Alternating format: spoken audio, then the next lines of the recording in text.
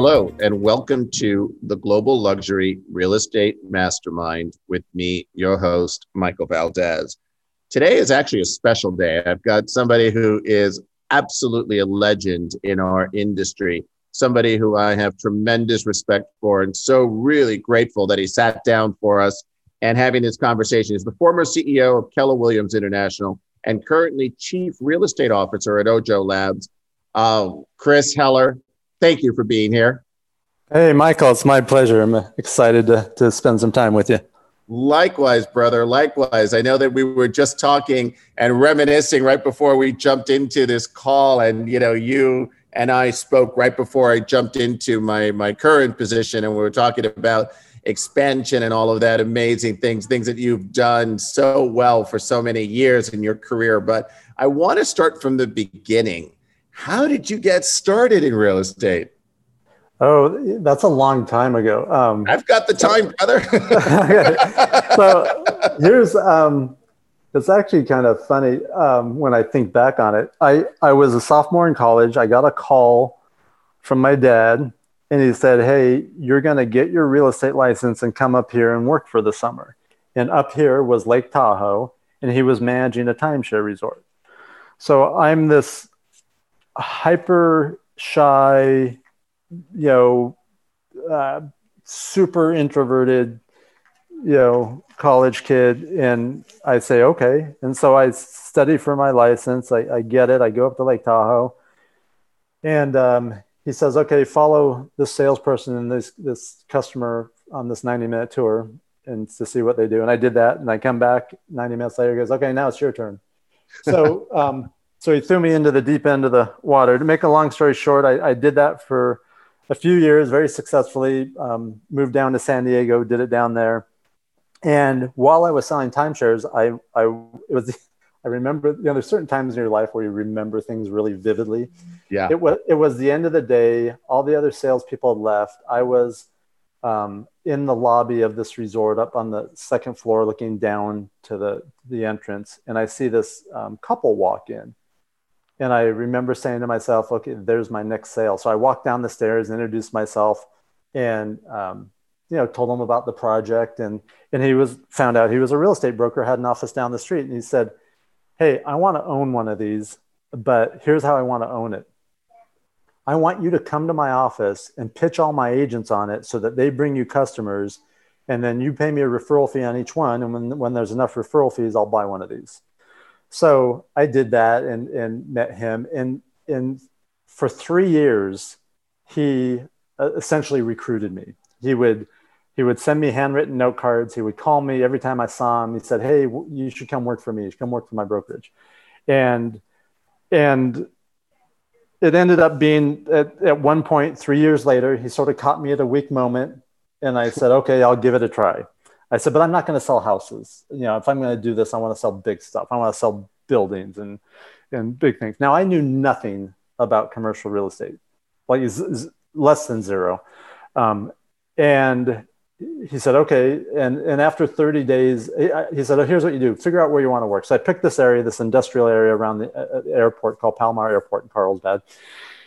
He said, that's a good area. It's new, lots of businesses. He goes, take this sheet and go into each business and ask them these questions. And then basically it was like, how long is your lease? How many employees do you have? Are you growing? Are you shrinking? What are your needs? And for 30 days, I would start at 7 a.m. and do it till like 5 p.m, as long as the businesses were open. And I would go in these businesses, ask those questions. I had no clue why I was asking those questions. I had no clue what to do with the information. I just did what he said to do. And at the end of 30 days, I was like, okay, I'm not connecting any dots here. And meanwhile, the number one residential agent, her seat was across from me. Her cubicle was across from my cubicle. And she also geographically farmed the neighborhood where I owned a townhome. So as a consumer, I got to see what she was doing. And then as an agent, I got to hear what she was doing. And I thought, I could do this. I could do this. So a month later, I retired as a commercial agent and became a residential agent. And that was the beginning. Became Rookie of the Year in San Diego that year. And and then kept growing from there. But it was his persistence and his consistency, which were two things I learned from him, that got me into the business that I used to help generate business. I love that story. It's like wax on, wax off, right? It's like, why am I doing this for 30 days and not knowing why I'm doing it? But then you sort of seeing your real opportunity in the residential side. And, you just sort of glossed over one really big thing. You literally were the rookie of the year in your first year in residential real estate. So let's just start there for a second. I want to know what qualities you found that you possessed, right, to do so well from the start in this industry. You obviously had the discipline. You could listen to someone and know that at least I trust in the process. But tell me what qualities you think you possessed. Yeah, that's an interesting question. Back then, the qualities that I possessed was I was super driven, and that's probably been the case for a long time. I was going to say something so right. So I was super driven, but I had no real direction. And back then, this was like 1988, 89. Real estate companies didn't have training. They didn't have, there were a few speakers and sort of gurus, but there was no YouTube, there was really no internet. And so I've always been good at learning by observing. So I would watch other agents, and I learned as much not to do as what to do. I knew a couple things going in. I knew that I wasn't the smartest. I wasn't the most experienced. In fact, I was not even high on either one of those. But I knew that I could work as hard or harder than most. That got me to a certain level. The other things that I discovered, there were two other things I discovered early on that really, really helped. And one was that if I simply did what I said I was going to do and told the truth, I could differentiate myself from a lot of other agents. And I'm not saying that other agents lied, but a lot of agents I saw were afraid to tell people the truth. And then the other two, what's that? Transparency. Yeah, transparency. It's just, I think I appreciated when people were straight with me. Yep. So, I wanted to treat other people that way. And so I wasn't afraid to tell them, hey, your house is not going to sell for that. Or you need to do this to the house, or your house smells, or whatever it was, versus agents that would say, oh, it's great, or just tell people what they think they want to hear, and then follow through. If you just do what you say you're going to do, I knew that could actually differentiate me from a lot of agents. The other thing that I learned early on, that being persistent and consistent would allow me to reach a certain level of success. So I was very persistent. If there was a lead, man, I was tenacious on doing whatever it took to convert that. And then I was super consistent in all my activities, on my schedule, and on my follow-up, and my lead generation, and all those things.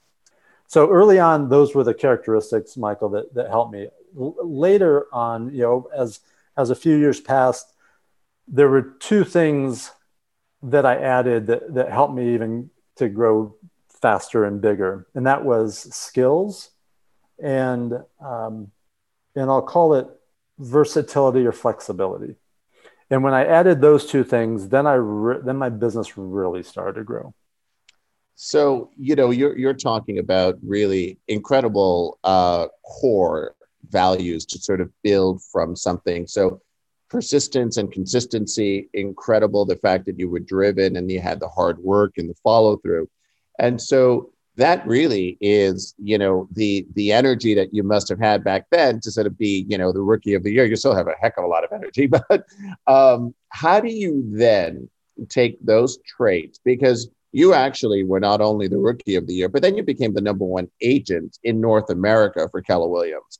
So the discipline, the skill set, the versatility, that's, the obvious sort of play that you needed to have, because nobody gets to be #1 in the country without that. So there must have been a greater plan for you. So talk to me a little bit about the structure of what you were doing to get to be number one in the country.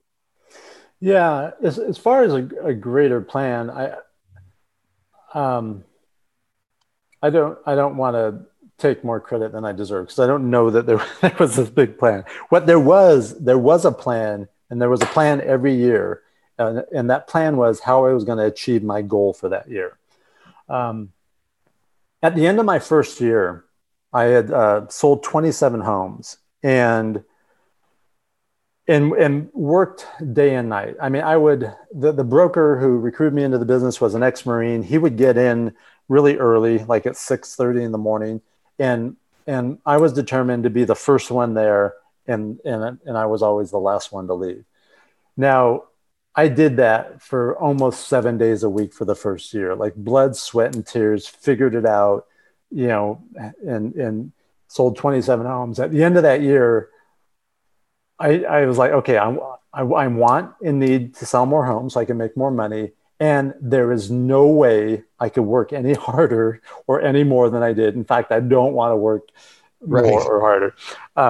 So the only solution was to hire someone to do some of the things I was doing so I could focus just more on business. So I hired an assistant. And back then, this is the end of 1989, I was in an office of 60 or 70 agents. I was one of the youngest people in the office.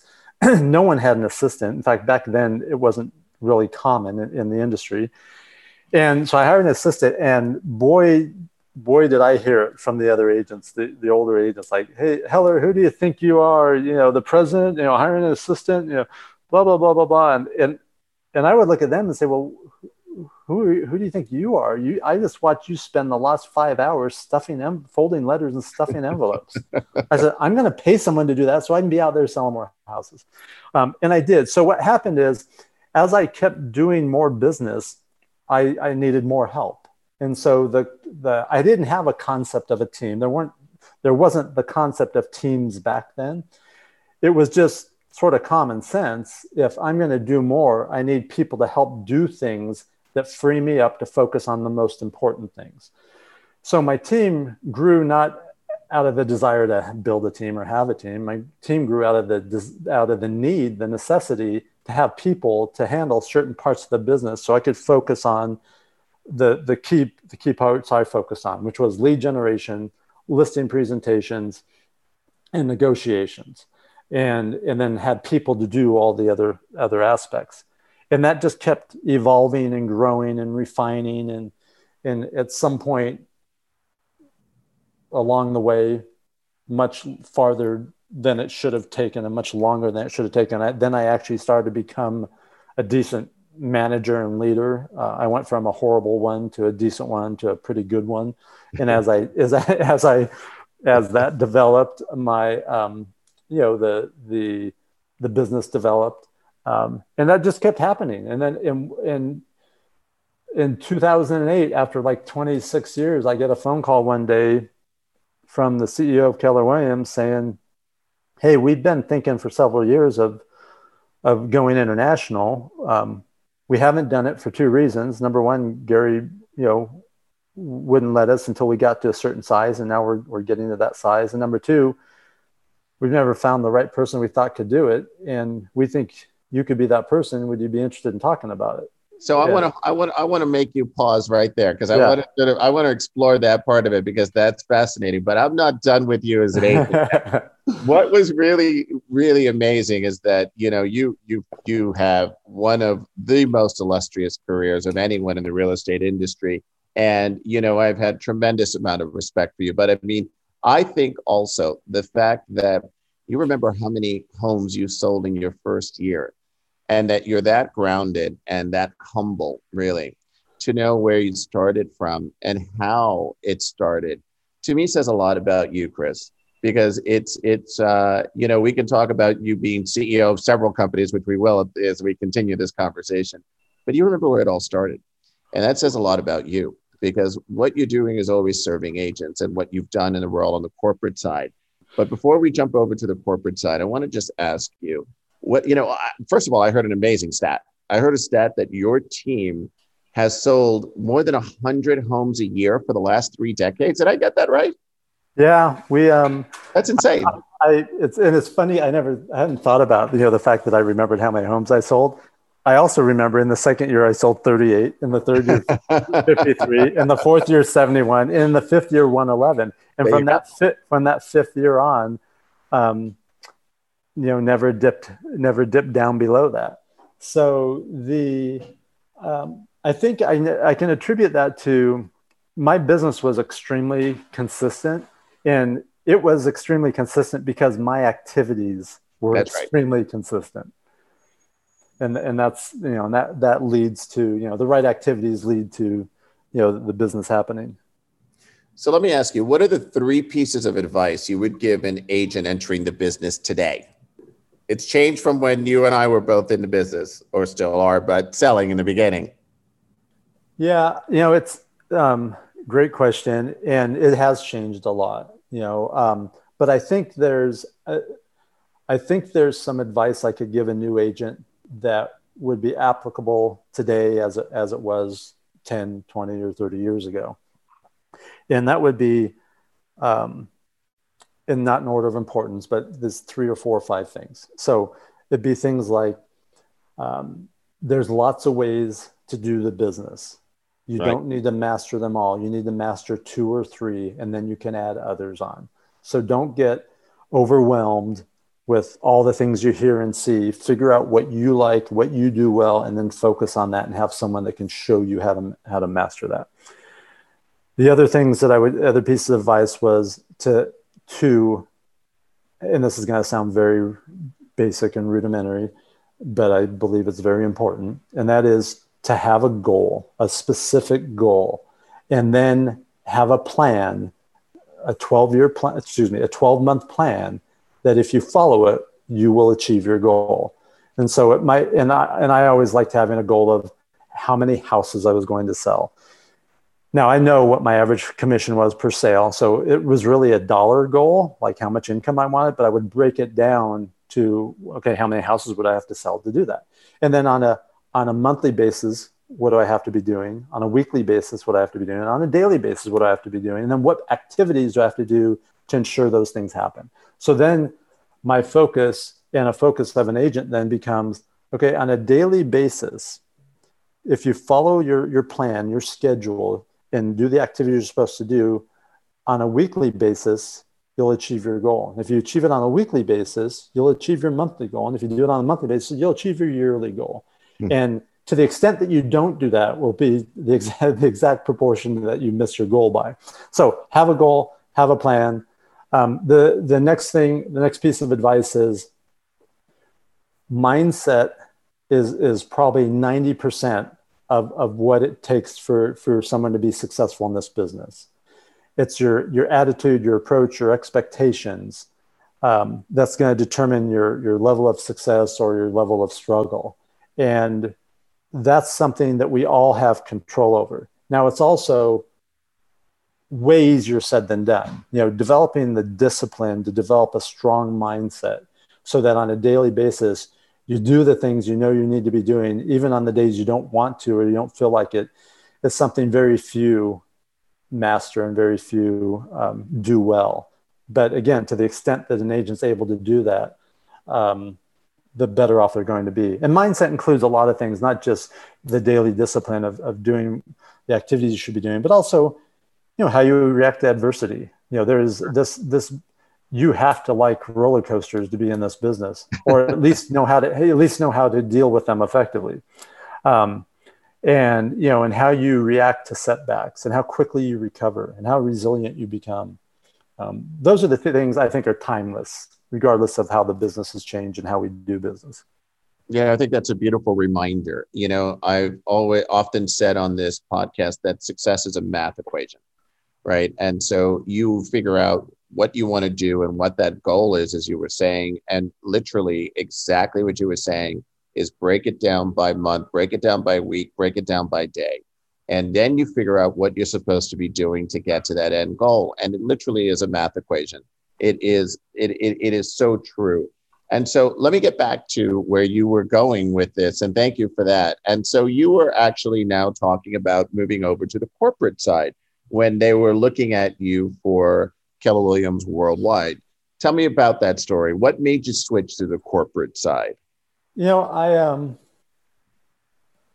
always had this sort of feeling or thought deep down that what I was doing was preparing me for something else. I just didn't know what that something else was, right? It was never a goal to become an executive. It was never a goal to become a CEO. It was never a goal to build a real estate company internationally. What I knew because I experienced it time and time again was that, and maybe because I was shy by nature or introverted, but also had this belief that I never wanted to ask for something, and I'm sure this was to my detriment at times, but I never wanted to ask for something or try to sell someone on something. I wanted to get such good results that someone would say, "Hey, we want to talk to you about this." That results would create opportunities. And so I would, I'll give you an example of this because it just popped into my head. So Mike Ferry was the premier real estate trainer and guru. Sure. During many of those years. And he would have this big annual event, and he would have agents up on stage on the panel. And I know agents would write him, would talk to him, would say, "Hey, you should put me up there. I deserve to be up there." I could never bring myself to do that, but I wanted to be up there. I had a burning desire to be up there just because I felt like I deserved it. And that's a goal, and that's the pinnacle. So my solution was, hey, I'm going to get such incredible results that he's not going to not be able to put me up there, that he's going to recognize, or enough people are going to say, "Hey, you got to talk to this guy in San Diego."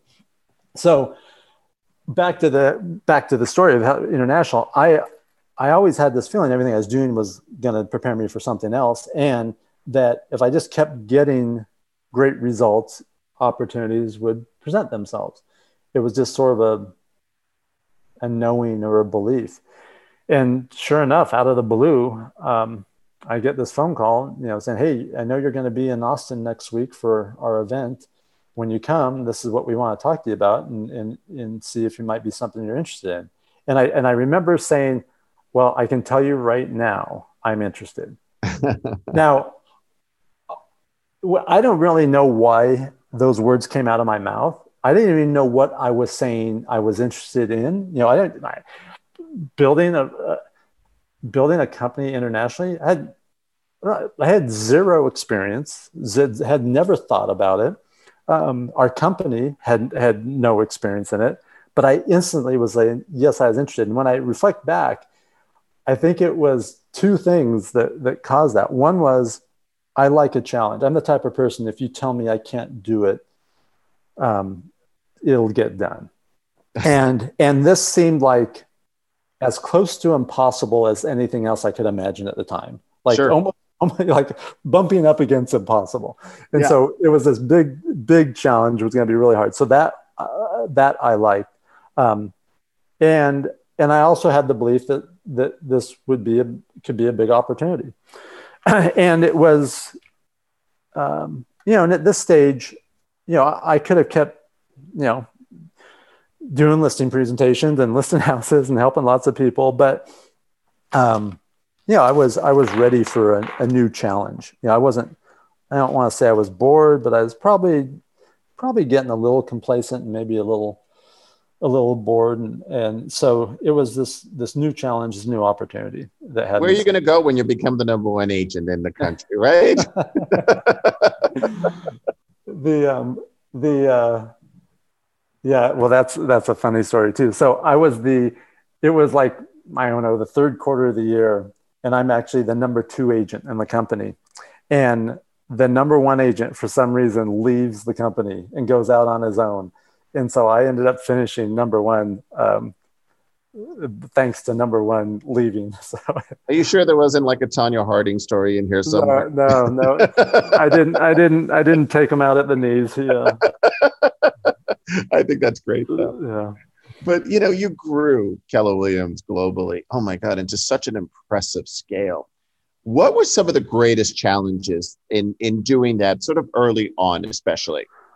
Well, wow, there were a lot. I mean, early on, again, no one in the company had any experience or any desire to do it. They're like, hey, we chose you for two reasons. Number one, we believe you have as close to unlimited bandwidth as anyone we've ever met.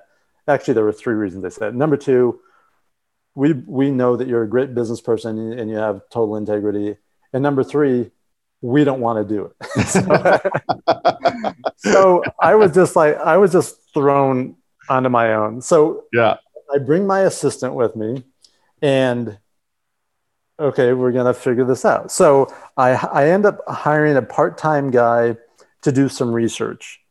And he, and my thought is, okay, I need to figure out what countries we're going to do. So my main research was him like doing all this like, demographic research in all the countries, and we listed all the countries, and then we put them in an order of like where we thought we'd go, and like tier 1 countries and tier 2 and tier 3 and tier 4. Meanwhile, while he's doing that, I'm trying to learn about how real estate's being done. Now, I got that phone call in 2008. I actually didn't start the role till 2010 because I had to get my business ready, and Keller Williams wasn't quite ready. So for 2 years, what I would do is I was just started doing research. I would call real estate companies in different countries, and usually I would call it like a franchise, a Century 21 franchise or Remax or Coldwell Banker, and I would say, I'd call one in France, and I'd say, hey, my wife has gotten a job. We're being relocated. I sell real estate here in the U.S., and I was thinking when we move, maybe I'll sell real estate there. Can you tell me how that would work? And so I would learn about, how they do it there. And I'd also then in the conversation ask them questions like, well, hey, I noticed you bought a franchise from an American company. What caused you to do that? And what do you like about it? And what don't you like? And I started to hear a lot of recurring themes. And that, number one, was a great way to learn things, but also started to get me excited because I was starting to sort of develop what our value proposition would be and how we would differentiate ourselves. So then I start in 2010, and now the challenges are how do we do it? What are the legally, how do you do it? What are the tax implications? So the first thing I had to do was create an agreement that someone could sign that would allow them to build, to own a master franchise. And I'd contacted, when we made the announcement, a couple of people reached out that you probably know, a gentleman named Bill Hunt, a gentleman named Michael Galbert, who at different times worked at Realogy. Yep. Another guy named Scott Schubert. Yep. And so I had a couple of them come to Austin and paid them to just spend time with me and learn from them. And they also introduced me to a lot of people around the country. And that was a great opportunity to learn, what they did, how they did it, what worked, what didn't work. But I then, then it was, okay, well, I need to have an agreement. We made the decision. It's going to be a franchise. It'll be like a master license agreement.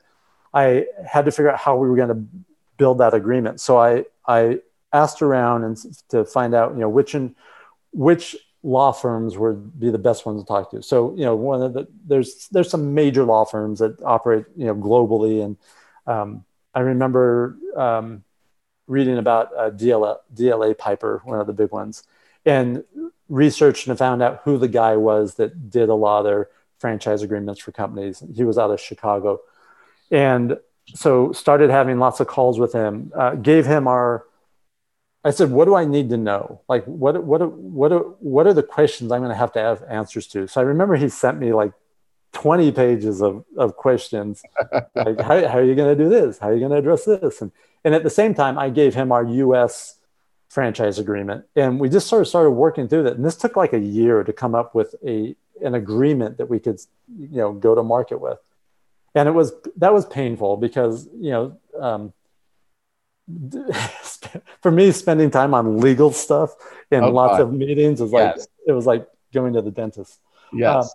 And so that was one of the big things. And then it was our model. How are we going to make our model work? Because our model in the US was very specific to how we do things here, was based on a high volume, low margin model with a heavy growth model with lots of agents that would in an office that would allow you to profit share and have it still be viable, for the owner of the company and for the agents and the company itself. And I, as I learned about real estate in other areas, they don't, in a lot of countries, they have large offices, but in a lot of countries, they don't. A real estate office might be 2 or 3 or 5 people, not 200 or 300 or 500 like we had in Keller Williams in the States. So I had to figure out what we would change to our model to make it work in other countries. So I remember going to the equivalent of a board meeting with Gary and the other executives and saying, hey, here's what we're going to do. Here's why we're going to do it. And here's what it means we'd have to change. And some of the execs were like, no way, you can't do that. That's the foundation of our company. And we built our company on this and that won't, blah, blah, blah. And I said, yeah, but it won't work in these countries. And here's why. And finally, Gary just stepped in and said, you know what? That's really smart. And don't be surprised if we don't do that here in North America someday. And so I got the green light to, okay, here's the model we're going to go with, and here's how we're going to do it. And then just started reaching out through contacts that were shared with me and doing research in countries and finding out who the biggest real estate companies were. I had this suspicion that the best prospects to build a real estate company in another country would not necessarily be the most successful companies, but some of the key people in those companies. Precisely right. Yeah. Not necessarily the owner, but number 2 or number 3, who was really responsible for building it, but didn't own it. And I could provide them with an opportunity where they could own it and do it themselves. And so those are the people I targeted. I love that, because that was really an incredible blueprint. I'm going through a lot of that now, right? And so right. It really is an interesting journey to go through. But I want to ask you, Chris, what's the greatest lesson you've ever learned in your career thus far? Oh, man, I learn lessons every day. and typically the greatest ones are the most painful ones. Wow, the greatest lesson. It's hard, whenever I get asked the question, what's the most or the number one or the greatest, it's always the hardest one, because I don't know if this is the greatest one, Michael, but the one that pops into my head is from a book I read years ago. And that is that the secret to getting whatever you want is having the willingness to do whatever it takes. Oh, I love that. And that doesn't, the willingness to do whatever it takes, like within the boundaries, right? It's ethical and moral boundaries, and it's legal, but having the willingness to run through a wall, if that's what it takes, doesn't mean you have to run through the wall. You have to be willing to do it, and you have to act in accordance with that. So that's been a valuable lesson. The others, there's just tons of lessons. I mean, so many. I like that. That's a great mantra. Yeah. So I could go on and on, but yes, lots of lessons. And I'm only about a third way through your career. So you were the CEO of Mellow Home. Tell me about that company. Yeah. So so after building worldwide, I became the CEO of Keller Williams, and eventually left Keller Williams in I think it was April of 2017, and didn't know what I was going to do, and decided I'm not going to rush into anything. I'm going to let the right things sort of show up, which was hard for me. Like, it was the first time in my life on a daily basis I didn't have something that I was doing and total clarity on where I was going. And it was a really good exercise for me to go through. While I was the CEO of Keller Williams, I'd met Loan Depot, which was the second largest non-bank lender in the country, the fifth largest lender in the country, big successful company. And we were going to do a deal. And they contacted me early in 2017, and we were going to get together again. And then they contacted me, and I just left Keller Williams. And the executive I was talking to said, "Hey, well, okay, if you're ever in this part of Orange County, you should stop by. We'd love to talk to you about the industry and your thoughts and ideas." I said, "Sure." Well, several months later, I'm going to be up there, and I remembered him saying that. So I just called him and said, "Hey, I am actually going to be in the area if you want to meet." He said, "Yeah, that'd be great." So we set up a time to meet.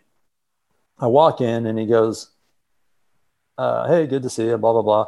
Hey, so we're going to go up and meet with the CEO in his office." Well, I did zero preparation, right? Because I wasn't looking for anything. So I didn't even know who the CEO was. Like, I didn't even know, I didn't know his name. I didn't know anything. And so next thing you know, we're walking into his big office, and, this guy is a billionaire, self-made. This is his third company. He's been in the industry for over 30 years, started as a loan officer, and just a really successful guy. And when I walk into his office, and I go to sit down, I look over, and on his credenza is a model of a fishing boat. And then above it is a picture of a fish and stuff. And I sort of stopped like halfway into my seat and looked over and said, "You fish?" And he goes, "Yeah." "Yeah, yeah." He goes, "You?" I go, "Yeah." And we spent the next half hour talking about fishing. We both grew up in the same area. We probably were on some of the same boats fishing. And I come to find out, is probably the number one sport fishing enthusiast in the country. He has a fleet of fishing boats, owned the largest sport fishing boat in the world. And this is his passion. Oh my gosh. So meanwhile, he and I are talking about fishing for a half hour, and the executive that sort of introduced us is probably just sitting there going, "Oh my God, what are these guys doing?" So anyways, then we get on to talking about real estate. Well, what do you, he's asking me, what do you see? What do you, and I start talking, just talking about it. And he goes, "People don't talk like you in your industry. People don't think like you think. We need to spend more time. We need to talk more. Would you be willing to, have dinner, sometime?" I said, "Sure." So I left, and he scheduled a dinner and continued the conversation. And he said, I want to talk more. How about, let me get a hold of you in a few weeks and we'll meet again." And we did that. And at about the sixth meeting, and like the meeting before that, he said, "Wow, there's enough of a heartbeat here, and this is exciting. We need to keep talking." So at about the sixth one, he said, "Hey, would you consider, either as a consultant or full-time or something, come in to work with us? I think we could build something that'd be really exciting." And I was like, look, if it's a big enough opportunity and it's the right situation, yeah, I'd consider it. So to make a long story short, after 9 or 10 one-on-one meetings, I decided to join him and be the CEO of a company that he started called Mellow Home, which was a sister company to Loan Depot. That would be the company that we would build real estate services, basically any service for homeowners, real estate, home, insurance, home maintenance, home improvement, all under this brand called Mellow Home. And that was exciting. It was a big opportunity. And so I said, yeah, I'll do that. And so I went to work for him, and that was in beginning of 2018. I love that. So, it all started from fishing boats, huh?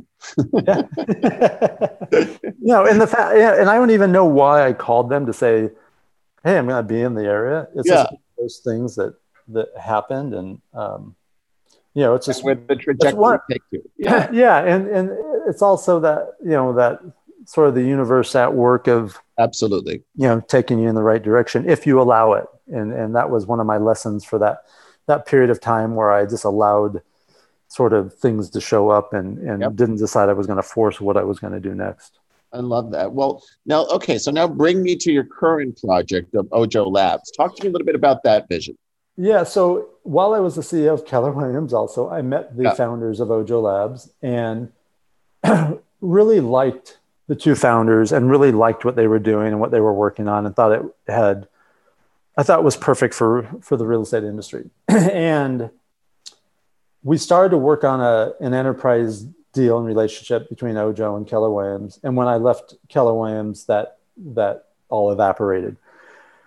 But we hit it off really well. And they said, hey, would you consider being an advisor for us? You got the real estate experience and we got the other experience, but not the real estate experience. I said, sure. So I became an advisor, and they were in Austin, and I had my home in Austin, and I also had my place in Southern California. So whenever I was in Austin, I would spend time with their company and help them. And then they said, hey, would you consider being on the board? I think we could really use you.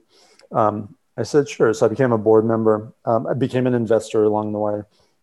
And then in April of, I guess it would have been 2019, April 2019, me and the founder, the CEO, were at a conference, and we were close, and we'd become friends, and we were talking, and it was on a break, and we were walking to the grocery store to get some water or something, and he's asking me about different things, and he goes, hey, I think I'm interviewing you right now. And I sort of chuckled, and he said, look, we're big enough where we could really use you full time, and you said that, you might be open to other things. And that was in April. And by July, I decided to join them full time. Oh, I love that. That's amazing. Yeah. So I have another question for you. You are just, it's sort of like you're a legend in this industry, Chris. Where do you see the industry going in the next 5 years? And what do you see your role in that? So when you say industry, that what I think of, I sort of think of a couple different levels. I think at the brokerage level, I think at the agent level, and even at the consumer level. So things are rapidly changing. They're changing, I think, faster than most people in the industry realize. And part of that is because the typical agent, what they do on a daily basis now isn't a whole lot different than what they did 5 years ago. I mean, some of the technology they leverage is different. Some of their processes may be different, but for the most part, it's sort of the same drill. So they go, nothing's really changed, but it actually is changing. Everything's changing. Consumer preference, consumer behavior, consumer expectations are changing. And those changes will drive, those changes coupled with technological advances will drive change, and that's happening.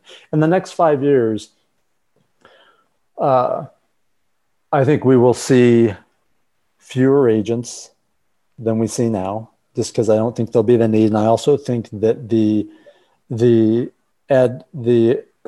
continued development of teams or national brokerages like EXP will continue to grow because of the structure. It's harder and harder for an individual agent to break into the business on their own or to achieve a high level of success on their own. Like when I did it, it was a pretty level playing field. No one really had an advantage over anyone else because we all had the same resources, and they were limited resources, and there was only so much you could do. Now, with most consumers starting their process online,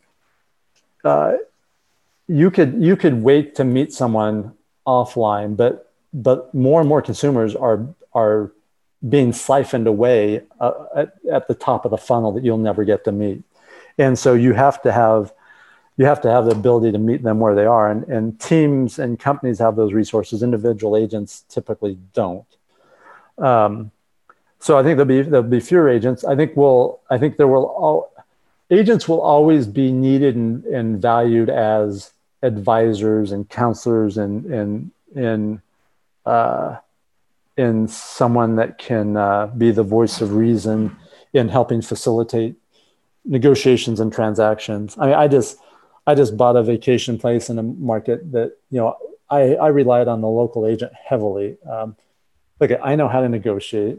I know how to assess value, but if you don't know the ins and outs of the local market, and it doesn't matter how much research I do online, right? It's just like, if I have a physical ailment and I want to remedy that, I can research day and night online and get more information than I could ever absorb. But that doesn't mean I'm the one that's best suited to self-diagnose and self-treat, right?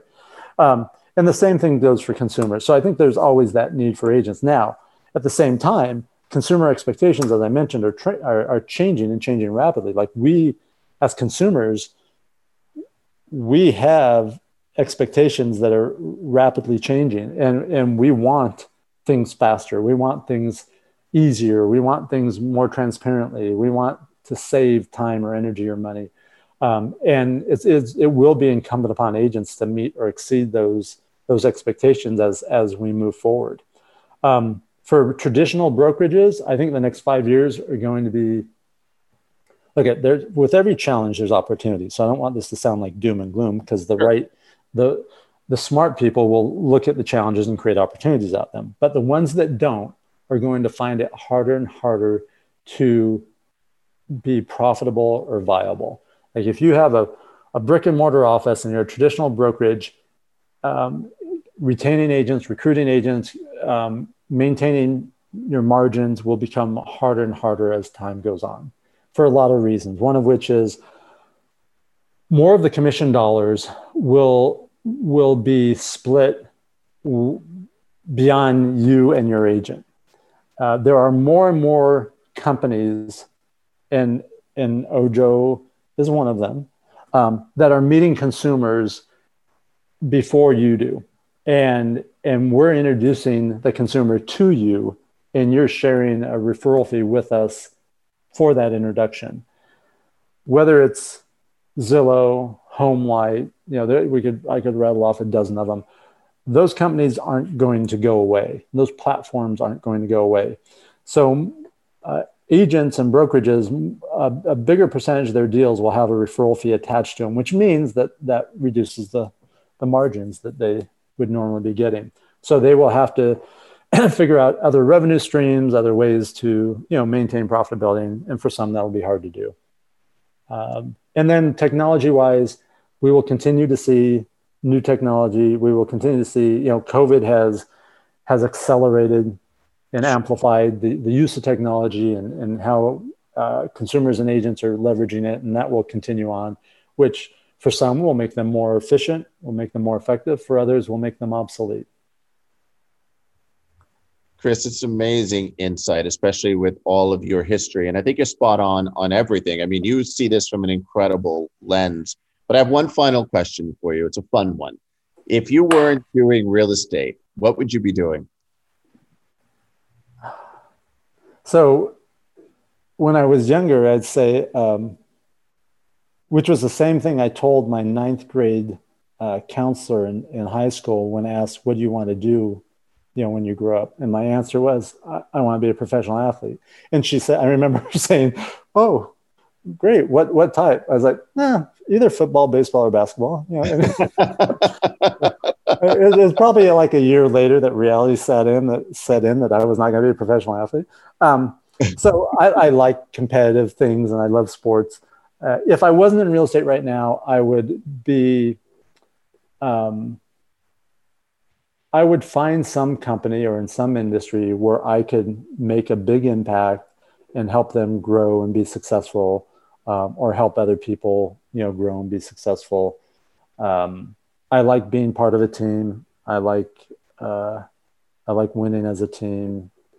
At some stage, when I grow up, serving, serving on boards or being helping companies, more startups. I am on several advisory boards. I know you are. But doing that more would be a cool thing. But I have a lot to accomplish before that happens. Absolutely. And listen, Chris, I'm glad you picked real estate. You are an incredible mentor, an incredible leader in our industry. And I am so thankful to you for sitting with me and being so candid with your history, your conversations, your advice. I've been very fortunate that the podcast has had a life of its own. We're now distributed in over 60 countries. So you're touching a lot of people, and your stories are wonderful. So thank you so much for your leadership, your friendship, and for being on the show today, my friend. Hey, Michael, thanks for having me. Thank you for the kind words. I'm glad we're not on video, because you'd see me turn red several times as you said some of the things you've said. But I appreciate the opportunity, and I hope, hey, if this helps one person, it was worth our time. That's it, brother. Thank you. And thank you for all of you for listening. This has been the Global Luxury Real Estate Mastermind with me, your host, Michael Valdez. Thank you.